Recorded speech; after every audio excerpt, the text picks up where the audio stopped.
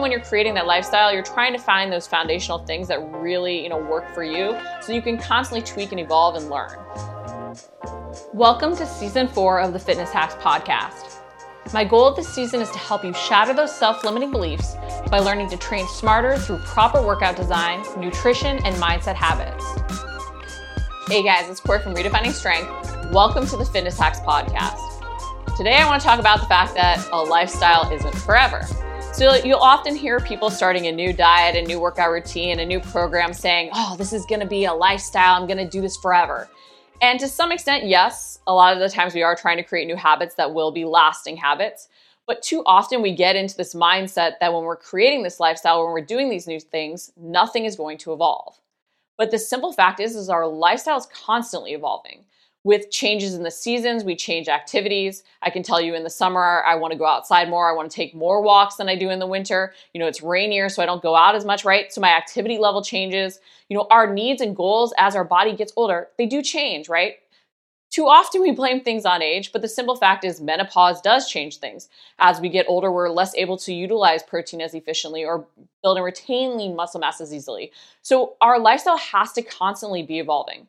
Even think about your schedule changing, like you might get a new job or if you have kids, all these things are going to make you have to evolve other routines and habits. And this isn't a bad thing. It's just the fact of life. So because our schedule, because our routines, because our body is always changing, and even our needs and goals are changing, so should our diet and workout routine. And I think we embrace this a lot more on the workout side of things, where if you think about the workouts you were doing even a few months ago, you've gone to a new program just because you wanted a new challenge or you wanted to progress different exercises. However, with diet, we really do get into this mindset of, oh, I'm going to restrict these things. I'm going to go keto. I'm going to go paleo. I'm going to go whatever. And then ultimately when we can't sustain some of those things because we do want to go out and have bread or we do want to go out and eat a food that's not, technically on the paleo diet, we don't know how to get back to it because we haven't really ingrained new habits. We've just created restrictions, or we've gotten it so into our head that we can only do one thing that it creates this weird guilt. But that's why I think it's key we understand that things are going to evolve. There are going to be ebbs and flows. And it's also why I so push you with macros. Because if you understand macronutrients, if you understand a lot of things that are based on the foundation, so like how to create workouts that really work, what your body needs, how you respond to things. If you understand that foundation, if you have sort of built that house, you can decorate it any way you want, right? As your life evolves, like maybe you like modern and then you want more traditional, right? You can change the decorations on it. You can change the interior, the paint colors and all that other stuff. So if you understand the fundamentals with why workouts work and what schedule works for you, or even how you can adjust your schedule and adjust the workouts to fit the new schedule, and you understand macros, you understand that foundation to constantly be evolving in a way that's actually sustainable. So by learning about macros, you might find you need more carbs at a certain time because you're training for a race, but fewer carbs when you're healing from injury and not as active, right? But you have the power to change and adjust. So I wanted to talk about, ways to sort of better embrace the learning and the process of creating habits that actually become a lifestyle without getting it's so into our heads that we have to do one thing for the rest of our life, okay? So here are 3 tips. 1, track what you're doing. I know we hate to hear this, but what you measure, you can manage. If you don't know what you're consuming currently, you can't make accurate adjustments, okay? You can't even know it works. So a lot of times we'll be like, well, this used to work. Okay, well, now with menopause, your body has changed. Your appetite might have actually gone up while your metabolic rate has actually decreased because of the hormone changes. And so what was working might not work anymore. But if you knew what you were doing before, you could make accurate changes based on now your current body hormone levels, right? If your activity level changes and you knew you were having a ton of carbs before, you could be like, okay, well, now I don't need the immediate energy source, so let's test out a lower carb, instead of just feeling like you have to restrict or you have to completely overhaul everything because you don't know what's working. Tracking allows us to not, cut anything out that we necessarily love to, but find that right balance for us. The one thing I will say with tracking too is, guys, tracking is not judging. That food logger is not judging what you're doing. And we're not just tracking to cut stuff out or to diet down. It can be a great way to help you build muscle if you're really struggling as you're getting older and you're finding, hey, my workouts aren't paying off the same way, or I'm not recovering in the same way, right?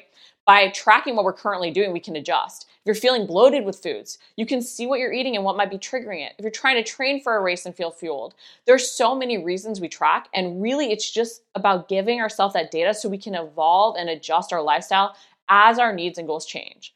So the thing is, we could be doing something super fabulous, but if it's mismatched to what our needs are right now, it's not going to work, no matter how wonderful it supposedly is, or even how much it worked for us in the past. But by tracking what you're doing, you get that accurate picture, and you can truly build and make changes that actually help you progress, instead of just hoping and throwing spaghetti against the wall, hoping something sticks. Okay. Tip number 2 is embrace learning why. I think a lot of times too, when we go into creating that new lifestyle, we do get into this arbitrary restriction thing because someone else said it was good or it worked for them, instead of understanding why did this work for this person? Why could it work for me? Or on the flip side, okay, now looking into the why, now I see why it might not work for me. And so the thing is a lot of it is an experiment, and you might have to say, hey, I'm going to test out if this works. And then through that process of elimination, learn that certain things do and do not work for you, to pursue, programs that implement things that do, and not pursue programs that implement things that don't, right? But you have to sort of have that understanding of why it's worth testing, even so that you actually embrace actually testing the habits. Because I think that's another thing that happens is, we haven't done our research. We arbitrarily try the restriction. It doesn't work for 1 second. And because we don't really know why it could work, we don't fully embrace the process. We even fight against it, and we default back to what's easy and instinctual and what we've always done. Okay. So you've got to embrace the testing. You've got to understand a little bit of the why behind things, so that you really want to experiment. And then again, even understand then why something doesn't work, to not just keep honestly replicating the same, horrible pattern and cycle of going after program after program after program, all of which are restricting things that you actually love, which never worked for you in the past, but you keep doing it because you're like, well, it's restricting something slightly different, right? But if you understood, okay, I don't do well with restriction, you could then at least find something that, hey, this doesn't restrict anything technically. I can have that balance. Again, macros, So tip number 3 too is set end dates. So when you're trying to create a lifestyle, I know it sounds really against creating that lasting habit, that lifestyle, to say set an end date, but we do not do well with forever. At least I know I don't, okay? I've seen it time and time again not be motivating to get us moving forward. It also makes us then feel like we need to jump ship if something isn't working, because the idea of just doing it forever and hoping it works, that mentally is just, it doesn't work. So if you set end dates, or you're saying, hey, I'm going to test this out to X time, at which time I'm going to reassess, it can help you get consistent enough and actually stick with those habits long enough to see if there is a build. But it also gives you that time to reassess, so that you don't feel like you're just going to be replicating something forever, hoping it works, okay? So there's accountability with end dates. There's that time to reassess and adjust. There's that sort of motivation to be consistent, to actually test out whether or not something works over the set time span. And then we have to remember too that even maintaining your results, there's going to be evolutions. I'm cycling different ratios just like I'm cycling different workouts, because we want that new to sort of experiment. Is there a little bit something we can do to improve? And a lot of times there are little tweaks. We're not just completely overhauling everything, but maybe you're using a macro ratio with one style of training and you're like, I wonder how this will work with another style of training. Or, hey, I really want to focus a little bit more on building muscle. So in this progression, I'm doing this. So let's adjust my diet a little bit. Even though it's still in that maintaining realm, right? We're sort of always tweaking, adjusting, playing, because there's always something we can learn and improve. And that's the fun of life. But having that end date allows us to really assess, what systems are working. Is the system maybe even outdated for our current needs and goals, or where our body is at, or our lifestyle is at? Okay, so don't be afraid to set end dates, even though you're trying to create something sustainable that you're going to do for the rest of your life to some extent. But just remember, even when you're creating that lifestyle, you're trying to find those foundational things that really, work for you, so you can constantly tweak and evolve and learn. Because our needs and goals, guys, are going to constantly change. Our lifestyle is going to change. And it's even fun to adjust workouts, try different ratios, experiment with new recipes.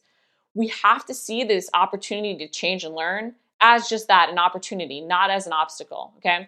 It doesn't mean it's wrong if we want to make little shifts to our diet and exercise routine. It doesn't mean we're giving up on a lifestyle. But we also have to realize that we have to create those fundamentals off of which to build. So don't get frustrated repeating the same old habits that aren't working for your new body, for your new lifestyle. Realize that everything is evolving, and it's okay to make changes as your needs and goals change. Thanks for tuning in to the Fitness Hacks Podcast. If you enjoyed this episode, I would really, really, really super appreciate if you'd leave me a review on iTunes. If you haven't introduced yourself as well, message me on Instagram or Facebook. I'd love to hear what you're working towards and see how I can help. For my free 3-step RS formula, visit rsformula.com.